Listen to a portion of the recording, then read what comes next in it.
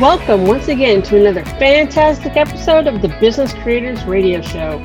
We help business creators like you win at the game of business and marketing so you can thrive from your intersection of your brilliance and your passion and make a difference for your community, market, and audience.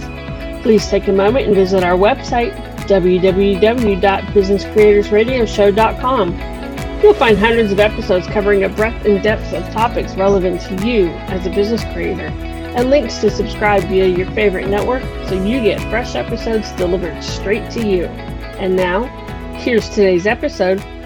Let's get started. My name is Adam Homey. I'm your host, and I am honored by your wise decision to tune in and invest in yourself today.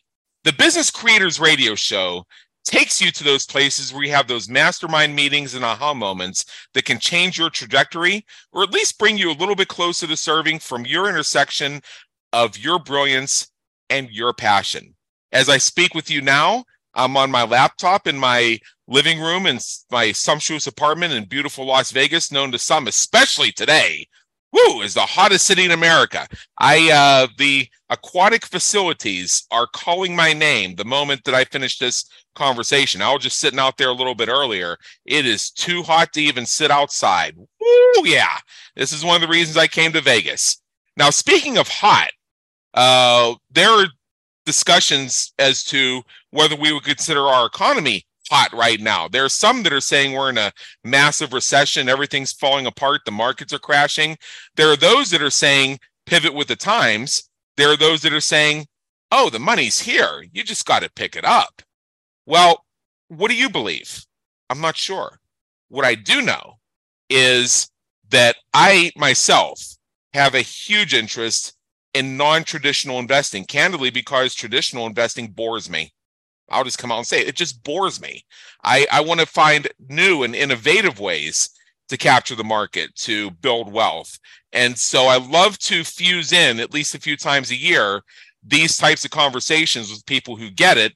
And this happens to be one of them. We are so honored today to have somebody who I've actually wanted to have on the show for a while. His name is Dan Thompson. He's a seasoned financial advisor and business owner with almost 4 decades of experience.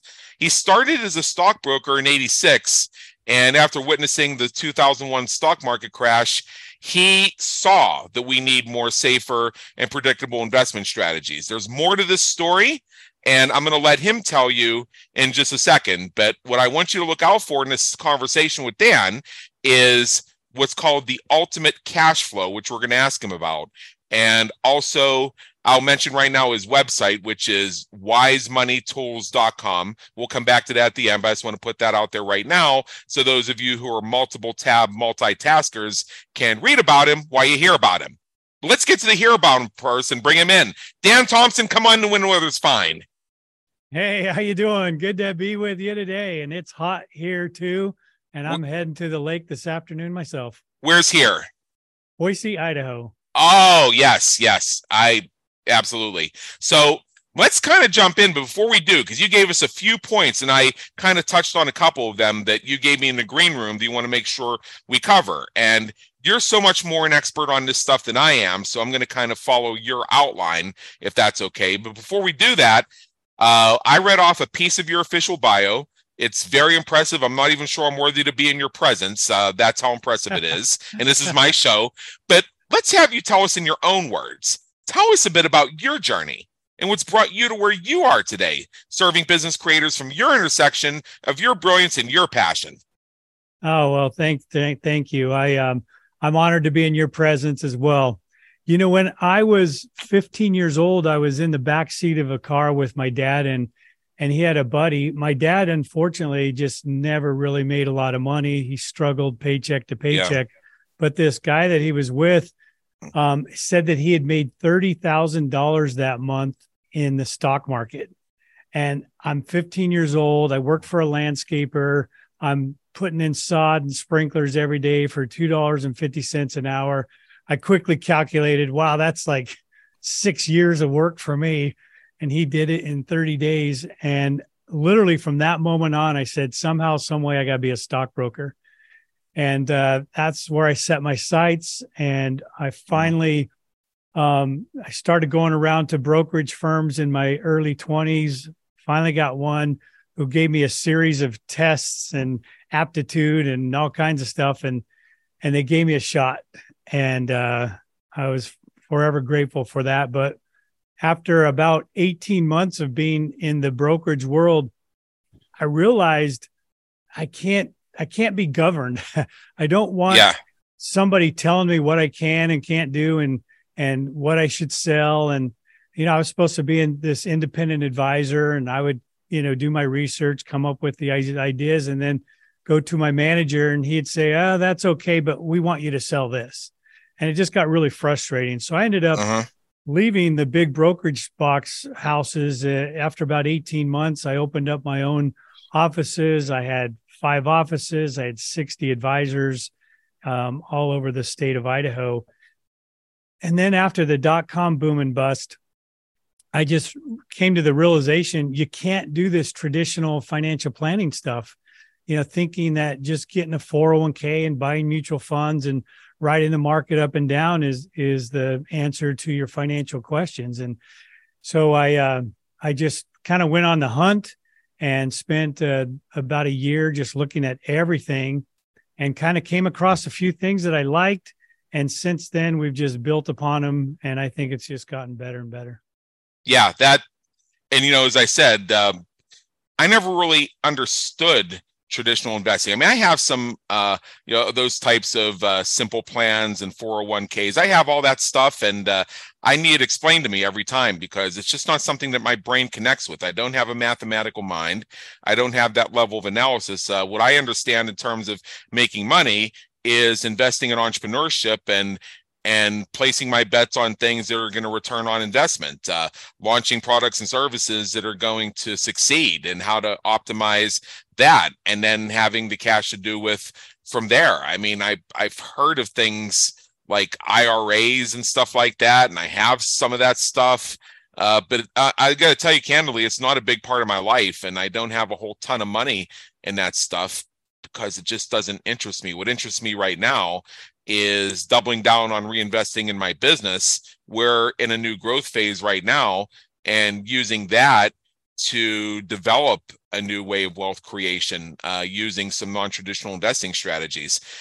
Before we get into that, though, just so we can set a frame for our conversation, in this day and age with everything that's going on, and there are different views on it, what are some of the major struggles that you're seeing in the financial lives of your clients, and what is it that you do that helps them? Well, I think one of the biggest things that people don't really pay much attention to until you might get into those really, really high tax brackets, but it's just taxes as a whole. Taxes are the biggest bill that any of us will ever pay, but yet we don't do much tax planning. And oftentimes people think tax deferral, like putting your money in a 401k or an IRA, that's tax planning. Well, actually, that's just tax postponement. Tax planning, in my opinion, is when you can either reduce it significantly or better, eliminate it, so that your income that's coming in is tax-free. How you pass your estate on to your family at some point is also tax-free. That to me is tax planning. And so we started focusing on that, trying to, first, where do you put your money where it could potentially never be taxed again? And the good and the bad and the ugly of it is we found that the best place to store your capital is in a high cash value life insurance policy, not designed for death benefit, but designed for cash value. And then you leverage that policy into businesses, into investments, into other strategies that can give you some additional tax advantages. So we kind of put this hub, if you will, of the safe money, the guaranteed money, the tax-free money, and then we branch it out from there. We love businesses, and I think you're right on target. Anytime a business owner can invest in himself and invest in their business and grow it, those are sometimes the best multiples you can get. Unfortunately, not everybody has a business or wants a business or is a very good business person. And so we want to find ways that they can, produce those kinds of results with their capital without having to technically be the business owner. Right. And you know how it is with us entrepreneurs. We can go from wondering how we're going to pay our rent to being flush with cash in the blink of an eye. And see, people who work for companies and draw paychecks, they actually work in the same environment that we do. They do actually do work in the same environment. But here's the difference from viewpoint. They see that every 2 weeks they're going to get a direct deposit that constitutes their paycheck. What we see is what it takes to make sure the money's there for that paycheck. You're exactly right. Yeah. And it's a big difference in mindset, right? And it's even in a big difference in how much time and commitment you're going to put toward your work, because as a business owner, we ultimately get to see the fruition of our hard work.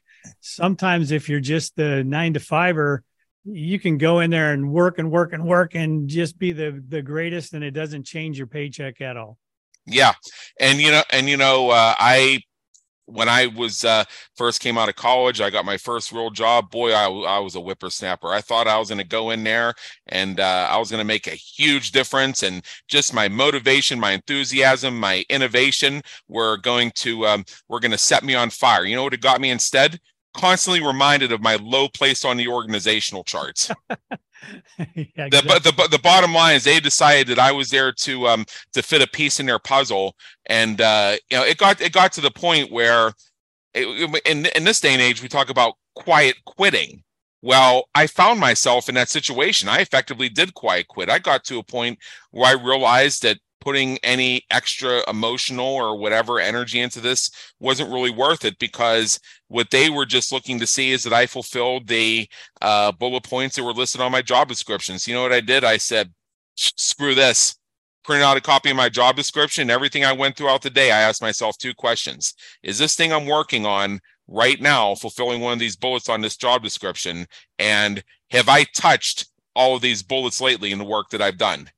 Because they're looking to see how closely I conform to this to determine what size of cost of living raise I get. Yeah. So if I want to put my energy into something, might as well start a side hustle, and that's exactly what I did. Yeah, good for you. Good for you. You know, I kind of I jokingly say I cursed my kids with this entrepreneurial bug, and most of them I've got 3 sons and 2 son-in-laws. All of them own their own businesses, and some of them are on their 3rd and 4th businesses and have found ways to hire out management so that those businesses run even without them. And man, I envy them, because I wish I would have done that in my 20s and 30s instead of, trying to figure out how to make traditional financial planning work. Right. When I was very young, like when I was in college, and the years immediately afterwards, when I had that first job while I was working my way through MBA school, if any people tried to have I remember because my dad's into this type of traditional investing, and he actually does very, very well with it. I give him credit. He has figured it out. He actually generally knows more than his financial advisors, and he's made money with it like even I can't believe. So all the credit in the world. But I can distinctly remember, I can't remember what I had for breakfast, but I remember the back and forth of conversations from 30 years ago. It's how my brain's programmed. And I remember coming downstairs one morning while I still lived in their house, and him saying, Adam, did you know that if you put $1,000 into this type of fund, you'll get a 3% return? And I think I probably rolled my eyes at him and didn't even respond, because that just the concept of that bored me. B, I didn't understand what he was saying. Remember I said earlier, my brain is not programmed to understand that stuff. It's not designed to handle that type of stuff. And C, my mind was on, where am I going to get this cash flow? It's like I don't have $1,000 to commit right now, and I'm not going to. And right now, part of the reason I haven't gotten my own place is because I'm taking all of my existing income and reinvesting it into a side hustle that I'm looking to turn into a full-time thing. Like I've put off, the personal freedom of having my own apartment so I can get my business going faster. I'm not going to take $1,000 break from that and put it in some fund that I don't even understand. But Good I for you. bring that up, and again, because my dad's been so successful with it, and being an awesome dad, he wants me to be successful as well. That's what he knows, and that's what he shares with me. Now, I think that particularly with some of the challenges people have even making ends meet with between inflation and just how lifestyles have changed in general, asking them to do traditional financing right now is going to be a real struggle when they say, but what about my rent? Yes, I think about my rent. I don't care about your IRA. So what can we do to get through to some folks to help them see that there are other ways to invest and create wealth that can meet them where they are right now and get them on the path? If we can solve that one, that's the full value of this interview right here. Well, good. Well, what part of the reason why your dad is probably successful is because he understands it. He's involved. He's taken charge. Like you said, he probably knows better than his advisors. The problem is most people just turn their money over to an advisor, cross their fingers that the markets are going to do well, and they really don't understand what they have. To me, IRAs, 401ks, that's money jail. If it's tied up till you're 59 and a half, you can't get to it. And then all you did was kick the tax can down the road. And like I say, you just hope that the markets worked perfectly during your working lifespan. Man, that's just a lot of faith. I would rather have you understand business, understand economies, understand how money works, understand leverage, and being able to put all those pieces together. My latest book I wrote is called The 4 Keys to Building Wealth. And really, I wrote it so that you could read it in less than 90 minutes and you have a better understanding of the way money works and why you need compounding, why you need leverage, why you need tax advantages. And when you put it all together, it's not that difficult, and you don't have to get too crazy. But the first place that we always obviously like to look at is just your own personal business. After you either accomplish that and now your business is growing and now you have capital to work with, now you want to leverage that into other assets that produce passive income. And in particular, we like tax-free passive income. And then ultimately you want your assets to pay for your liabilities. So I credit you for not going out and throwing a bunch of money into a house that produces no income for you.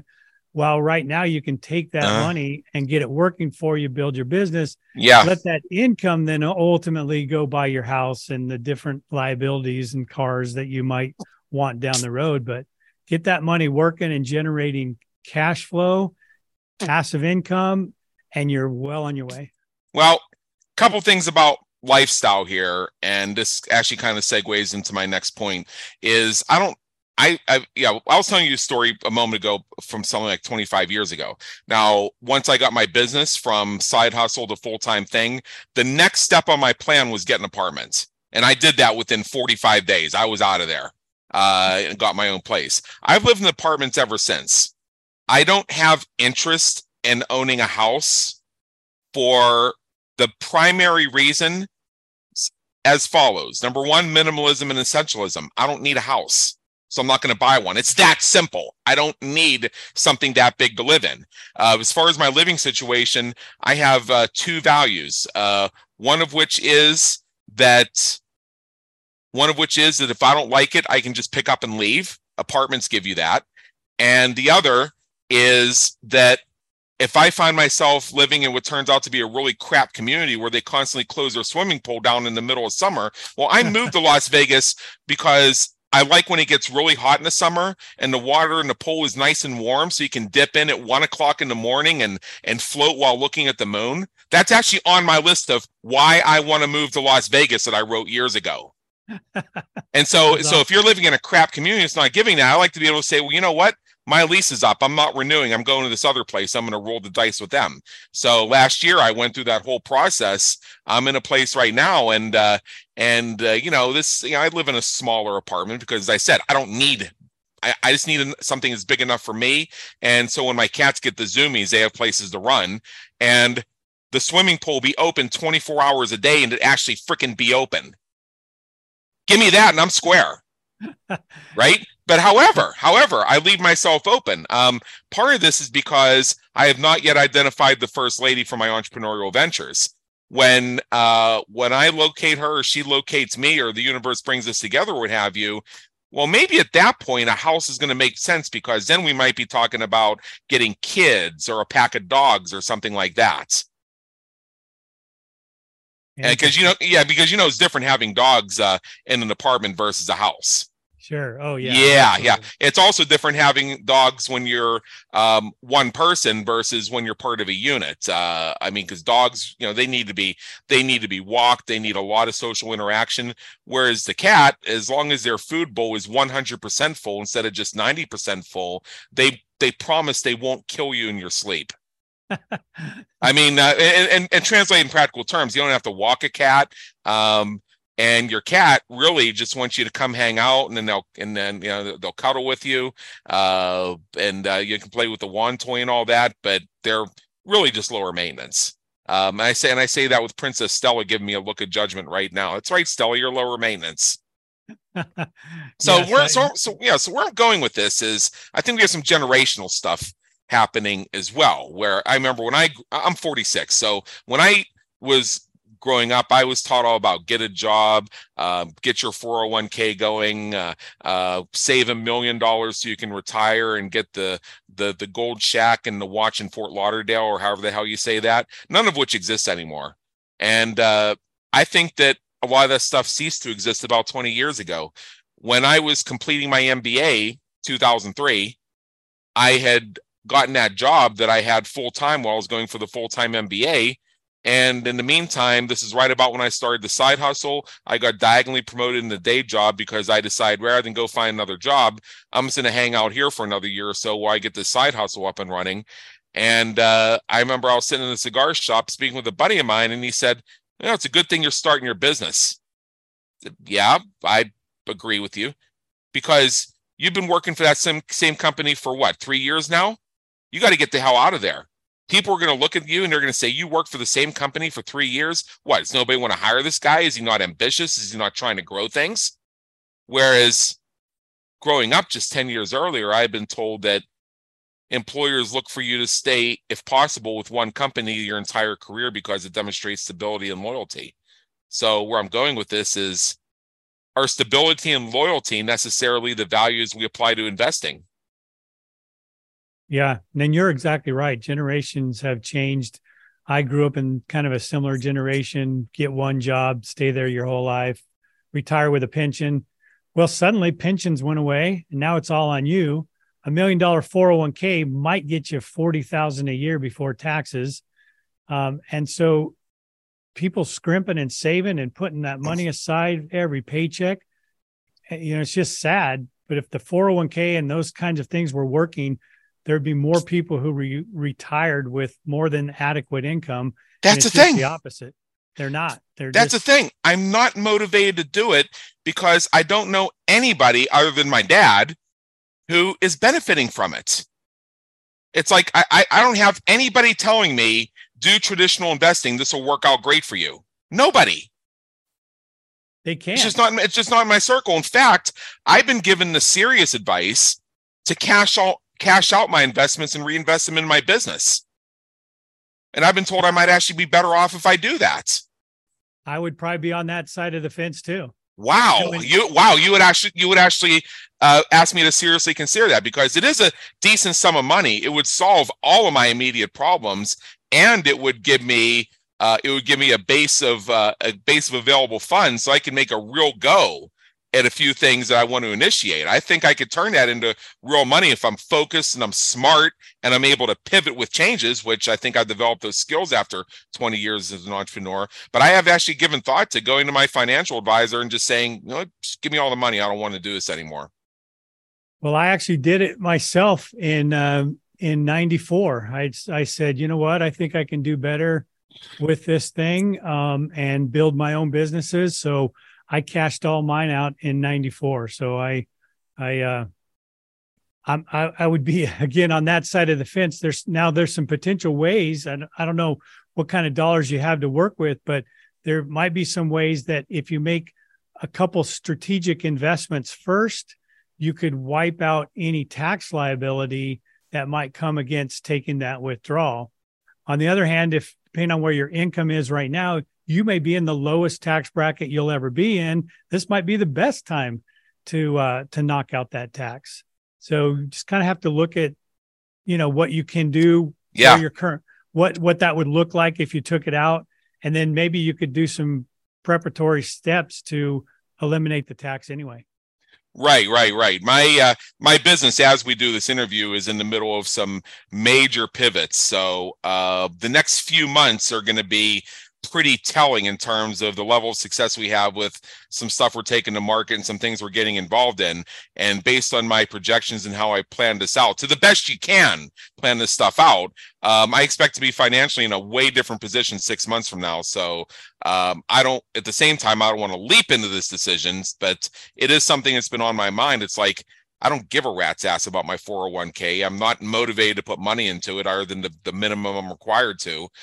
So why don't I just take the money and do something else with it? I just have not clearly defined the what else yet. And that's actually part of why I'm interested in speaking with you. So, you have, and I want to get into some of your curriculum. You mentioned the 4 keys to building wealth. Could you develop that a little bit further? I know it's part of your book, and I encourage everybody to buy your book.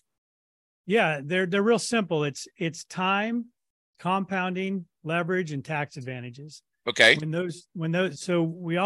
none of us know how much time we have left, right? So the sooner we can get started, the better. Compounding is huge. In our lifetimes, we only get so many compounding periods. And this is what really struck me back especially in 2000, when that first .com boom bust happened and people lost 50% of their value and then took 10 years to get back to where they were. Well, that 10 years is lost time, lost compounding, and you never get that back.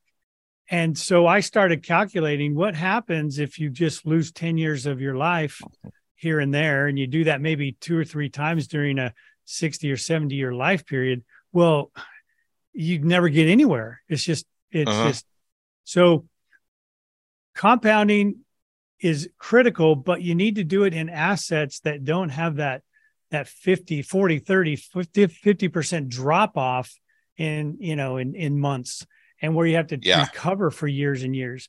And so some of the places that we like to work with, so again, we like to store the capital in a safe place. We don't have to be in any kind of a hurry. It's there, it's available. Leverage that into things like multifamily real estate, equipment leasing, an option strategy that protects the downside. So there's several things you can do, but both the real estate and the equipment leasing come with so many tax advantages that literally you could get yourself set up to where you never pay tax again. And that in and of itself, you think about what people pay in taxes, $20,000, $50,000, $100,000 a year. If you could just get that back into your pocket every year and then reinvest that, I mean, it just turns into millions of dollars. Yeah. Now, I've heard that if you purchase certain types of life insurance, that you can borrow against them to raise business capital. Am I right about that? Oh, that's exactly what we do. Yeah. My first business with my policies personally, I started a home building company. And so I literally built, we did about $45 million worth of homes using my life insurance as the collateral. And, businesses do it all the time. Again, I was just explaining one of my sons just bought another business and he did it using his life insurance policy. Yeah. Now, I know there may be only so much you can say in a public interview, and anything that you say has the caveat that it depends on the individual situation. But in general, just to give our people some search terms to help them find their way to you, what types of life insurance are we talking about? Is like a certain classification or a certain variety that allows you to do these borrows? And how do the borrows work? And are there any penalties or fees or anything like that? Yeah, not every, guy who can sell you insurance knows how to do this. So you got to make sure somebody understands how to design the policies from the start. You can use a whole life or a blend of a whole life and what's called an indexed universal life. Yeah. Sometimes blending the two makes sense depending on the person's age. When you borrow on them, typically we like to use outside banks who do charge us interest to borrow that. But typically we earn more inside the policy than we're paying in the interest. So we make a little spread there. And then obviously if it's used for a business or an investment purpose, we get to even deduct that interest. So it gets to be very, very inexpensive money. And then we can use that to leverage into, again, a business, real estate, equipment leasing, and on and on. I'm going to bring up a point here. Going back to when I was like, I think 19 or 20 years old, I had just bought a car, and I had my 36 months of payments I was gonna have to make on it. And somebody tried to tell me, it wasn't my dad this time, it was somebody else who's trying to explain to me that I should buy 3 months of CDs and get 3 months ahead on the car payment so that they all mature right before a car payment is due, and then buy each CD and the amount of what the car payment's going to be, because then I'm going to earn $4.33 on the interest. And I said, just please, that's way too much work to make $100 off my car payments. I'm just going to make the freaking payments. Okay. This is stupid.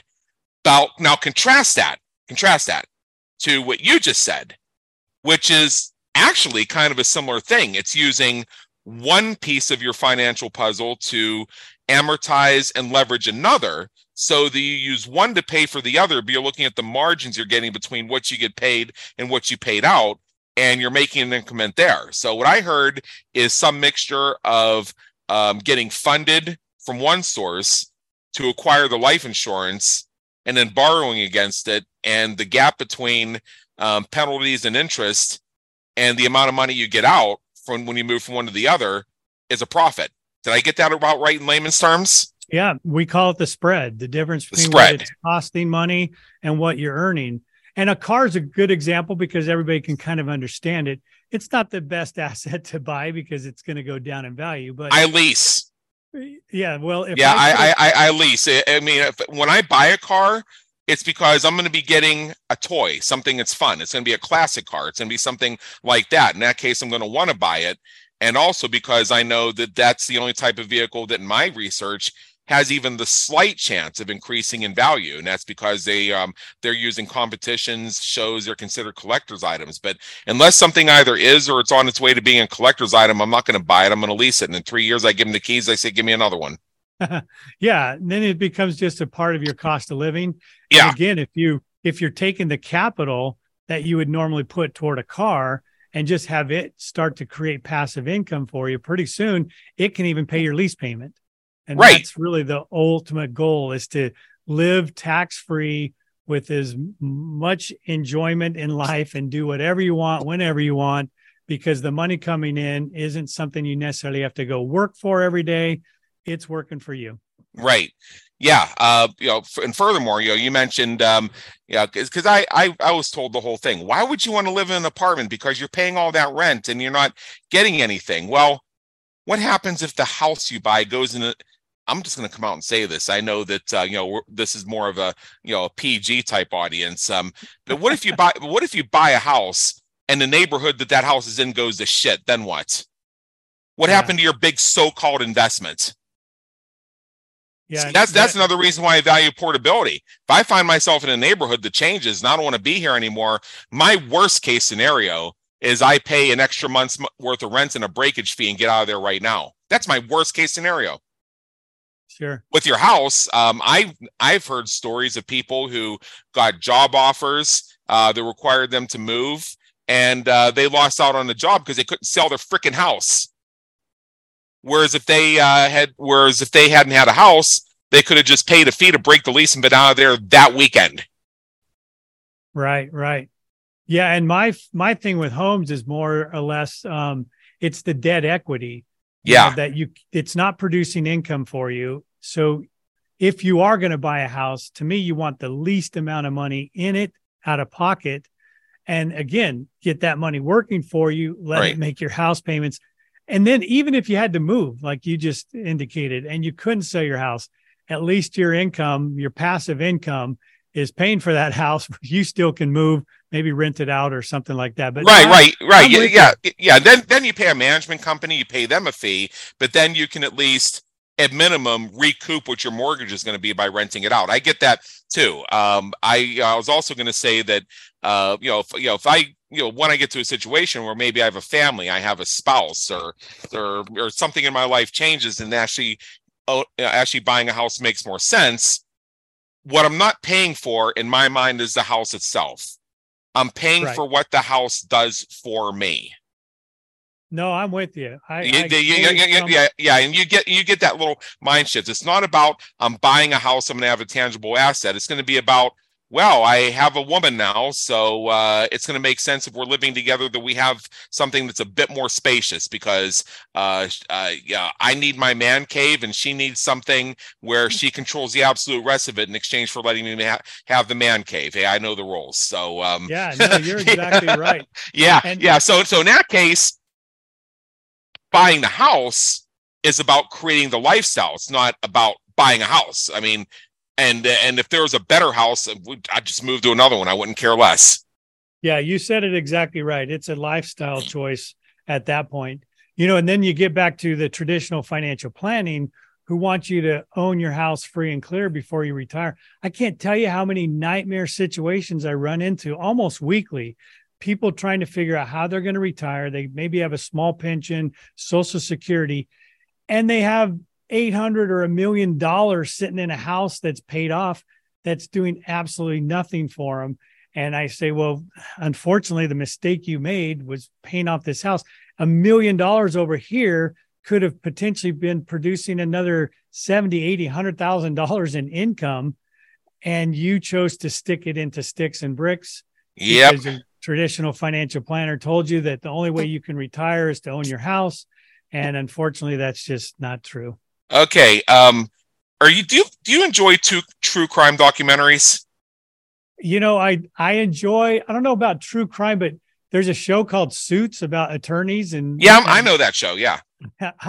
I totally like that kind of stuff. Yeah. Well, the reason I bring it up is, from true crime, and they actually made a movie about this. There's this guy in New Jersey named John List, and he killed off his mother, his wife, and their 3 kids, and then went on the lam for 18 years until he was discovered as a result of his show on America's Most Wanted. So part of the reason that he killed off his family is because his career had stalled. He was frequently unemployed. He had spent all of his money, all of his mother's money, and they lived way beyond their means in a mansion that they could never afford to begin with. And he killed his family so that he could get what was left of the money and abscond with it to avoid bankruptcy. Oh, wow. Because he actually said this when he was interviewed later on after they captured him. He felt it was better for them to die than to be on welfare.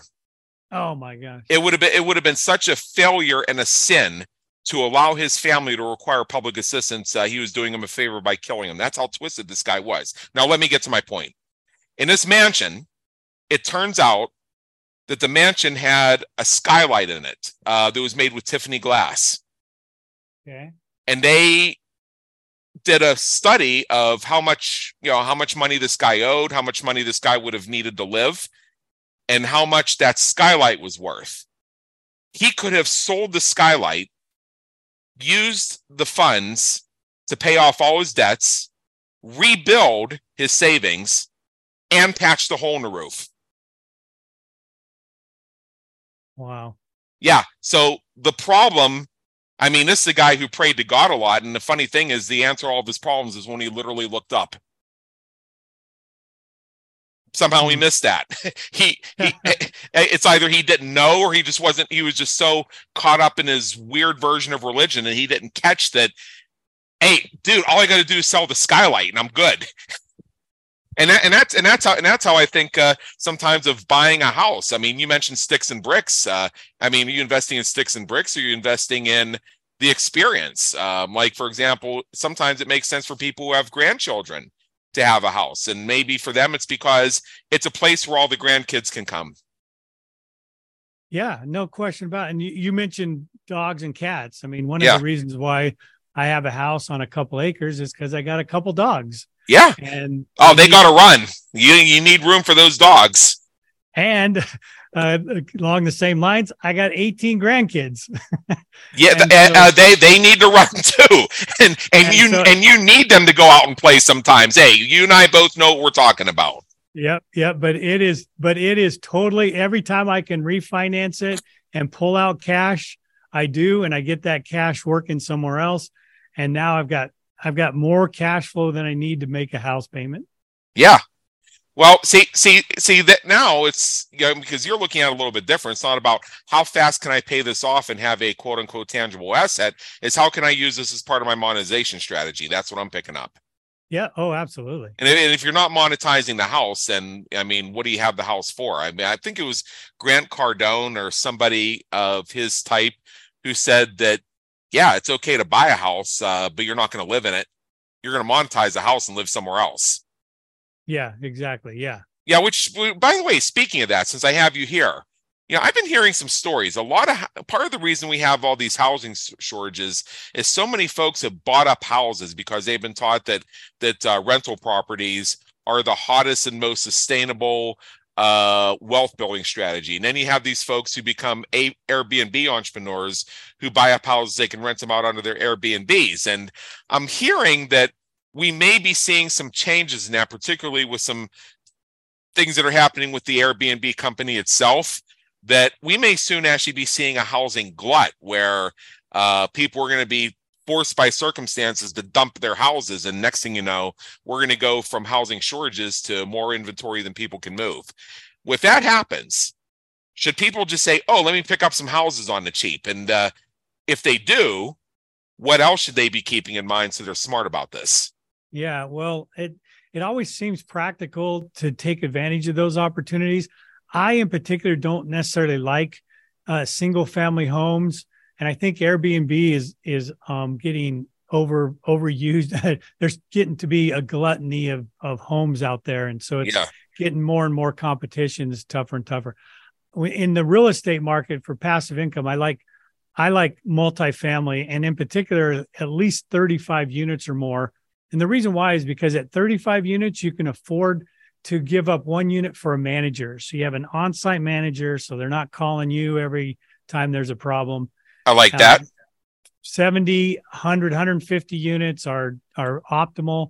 And you know what? You can make it through tough times. And even if on paper your property's down in value, in those markets, rents tend to stay up. They even tend to increase. So they do. Yeah. My rent went up. I mean, yeah. And, you bring up another thing. And this is what I did last year when I was searching for a new apartment. When I did tours of various complexes, I would ask the person I was meeting with, the property manager or the person working in the office, whatever.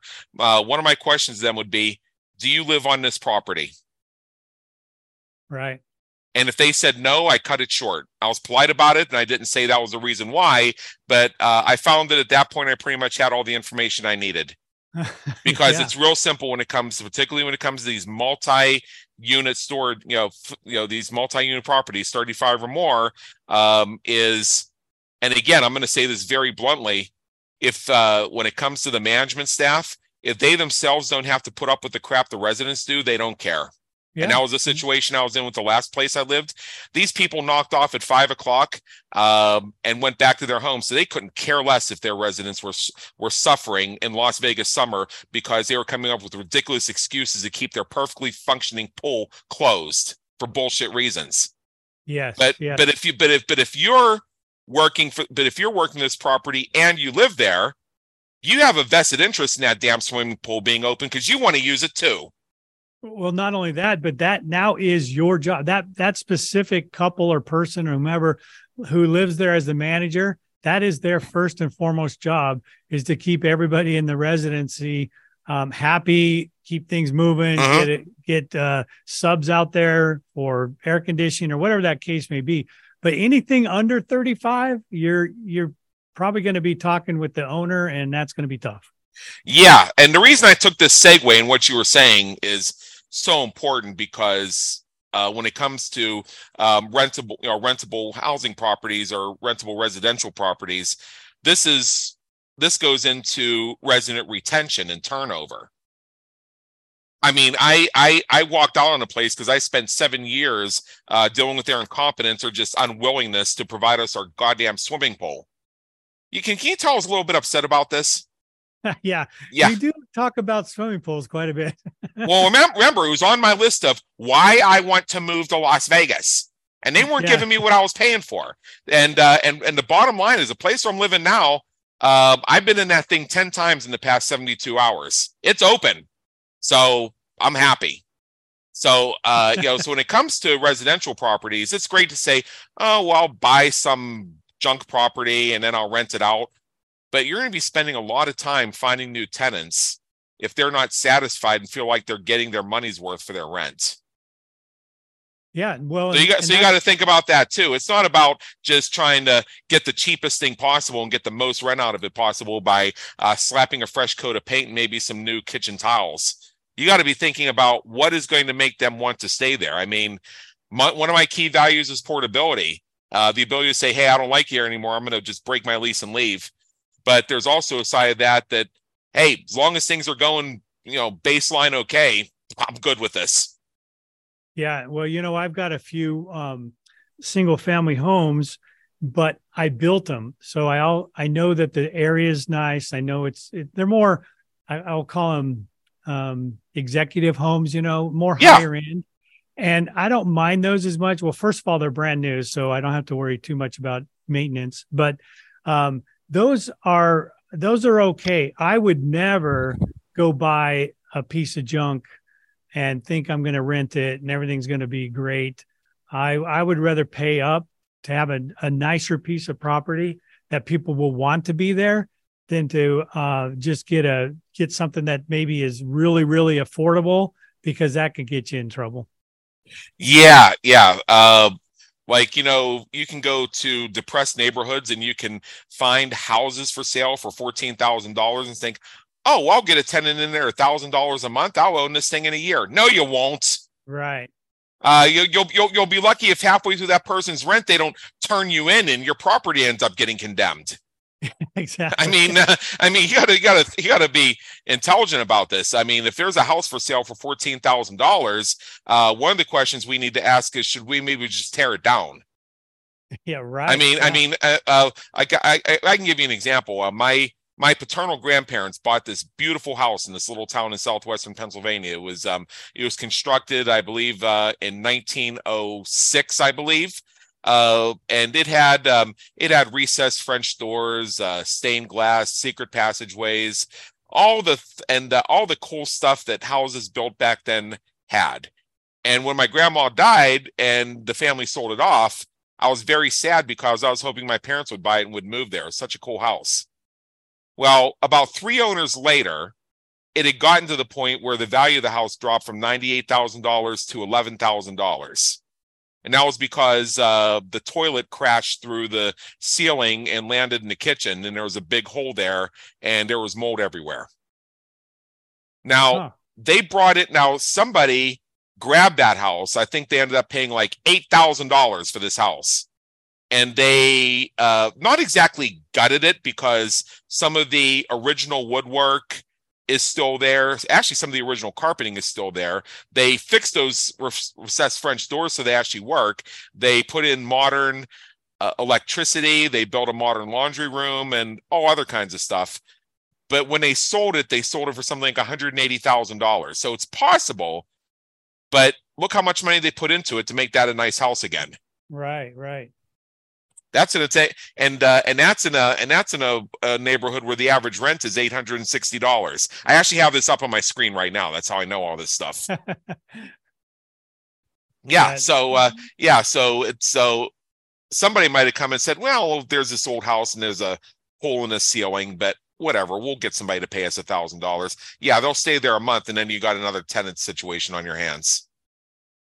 Because I'm thinking, if I have rental properties that I'm renting to people, I'd like them to stay for 5 or 10 years. Right. Sure. I mean, that just seems logical to me. And if I have a 35 unit place, I like the idea that one of those would be I'd even be able to sacrifice 2 of them to have 2 different managers, just to know that there's somebody who lives there has a vested interest in things working and will be available pretty much any time. Uh-huh. I like those things. I like those things a lot. I would let them live there for free if I could get that in return.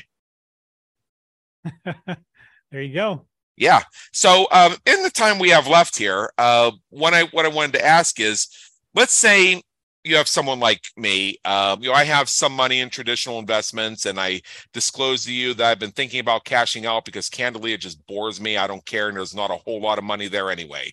I'm in a situation where my business is in transition and flux.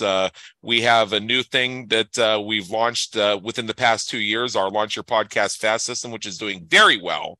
But it's just now getting to the point where it's moved into true profitability, beyond reinvestment with a little bit of profit on the top. We're in true profitability now. So someone like me who thinks that within about 6 months, based on reality, that we're going to be in a position to make some major moves and reconstruct our wealth situation, knowing that we're in our mid-40s, we don't have a lot saved up right now. We're not actually worried about it, but we know we're supposed to be. And we also know that there's a way that we can do this right and in the end come out much better than traditional investing. What would you recommend my first steps to be, other than buy your book, which I'm going to tell people where to get in just a moment? Well, the truth is, if I have one regret looking back, is I didn't invest enough in myself, or another way to say it, into my business. I would make money, but then I'd kind of hoard it, thinking, oh, what if I don't make any more? And I think that's a horrible thing to do. If you believe in your business and your product, I think you should take almost everything you make and reinvest it right back into yourself and into your building and growth. Then eventually you can start playing around with some of the things that we do.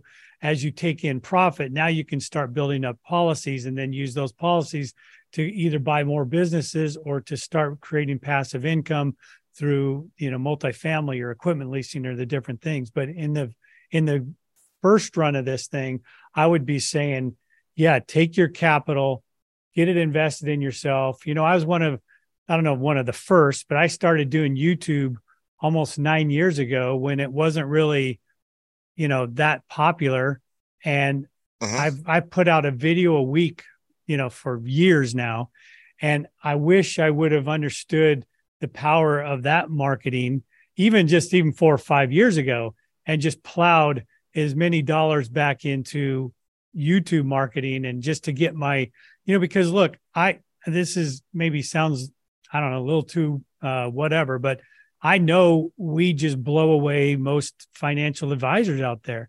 More people need to know about us. And I'm mad at myself that I didn't plow more money into building my brand and my name, and I just let it happen naturally. I still haven't put any money into YouTube ads, and I've got a fairly substantial following and a huge book of business. Yeah, but I could have done so much more for so many more people. So when I'm listening to you, and you've got an opportunity to grow and to put out this amazing product, I would say your money is much better off in your hands producing a business that's going to create even more income and cash flow for you than sitting in an IRA, hoping it's going to make 10%. Right. But that's scary too, because if I pull it out, I got nothing saved. That is truly pushing your stacks all in at that point. Well, you've heard the old burn the ship story. Oh, yeah. Burn the boats, because that way you can't retreat.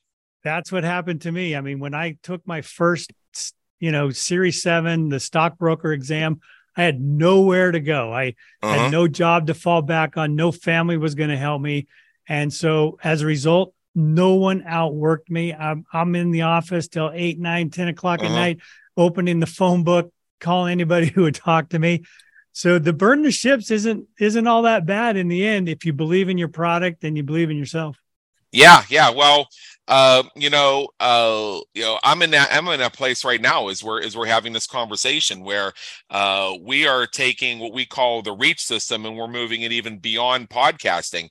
And not only that, but we've had an uptick in our business with the Launch Your Podcast Fast program. Right now, we have more podcast launches in development simultaneously than we've had in the 2.5 years the program has existed. Now, I'm not thinking, okay, we're at capacity. Now I'm thinking, let's double down because now we're going to go into true leverage. There you go. And that's a mistake that a lot of entrepreneurs say. It's like, okay, well, I'm at capacity. I can coast here on the marketing for a few weeks. And because I fall into this pattern myself, I wrote this on a sheet of paper and I literally taped it to my wall using Scotch tape, of course, because I rent, remember? So I can see it when I'm sitting on my purple couch in my living room using my laptop on this coffee table that has like the shelf that lifts up. So I use it also as a desk where it says, you're at capacity, hit the gas. There you go. To remind myself, this is not when we get complacent. This is when we go hard. I like it. And if that means I'm temporarily overwhelmed with work as we make that shift, well, you know what? It's work that I love. And what I have to remember is this isn't in the past when I would take on projects I hated for cash flow and wear myself out. I like what I'm doing. Well, so that would be my advice. If you're in hustle and grind mode, find something you're going to enjoy hustle and grinding, so you can stay at the office till 8 o'clock. You can bang through on a Saturday night. You can pull an all-nighter because you just don't want to stop working. Because when you got that fuel, you're unstoppable. And you're exactly right. I mean, that's where I'm at. I'm an old guy, but I love what I do. I love speaking, getting to events. I mean, just in the past 2 weeks, Dallas, St. Louis, San Diego, Phoenix twice. I mean, I'll go anywhere to speak to any group that wants to, so I love speaking to, high net worth doctors, dentists, things where they really have these tax liabilities. And there's nothing better than a guy who comes to me and says, man, I've been paying $500,000 a year in taxes and I can wipe that out. I mean, I can't get enough of that. So I'm just as motivated as I was when I was in my 20s.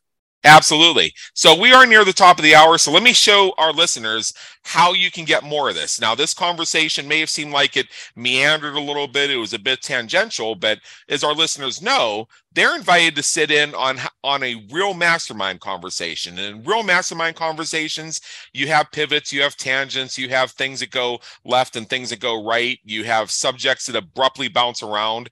And I'm glad you listened to it, everybody, because we're setting the framework to help you get the mindsets that will drive you to do what you should do next. And in Dan's cases, I have a couple recommendations for you. So again, his name is Dan Thompson, and the name of his book is The 4 Keys to Building Wealth. So that's The 4 Keys to Building Wealth by Dan Thompson. It's on most major online retailers. Go pick it up. I'm going to grab it myself. There's a Kindle and a paperback version. He said it takes you about 90 minutes to read, if you caught him saying that earlier. So for me, that's a 1 cigar read. I like it.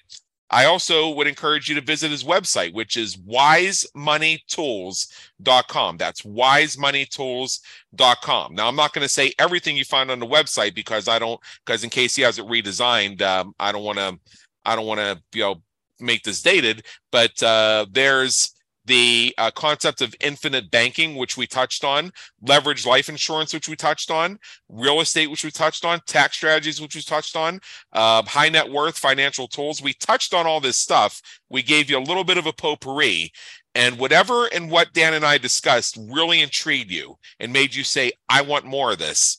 Go to his website and you can take a deep dive on any of those topics. And then what I want you to do is scroll to the very bottom and look in the footer of his website and find the YouTube icon. That YouTube video, that YouTube channel he just mentioned, I have it open on one of my tabs right now. And this is his YouTube channel is a seminar on this stuff. Go check it out. So again, this all starts when you go to wisemoneytools.com. You'll find the rest of it, and make sure you get that book, The 4 Keys to Building Wealth.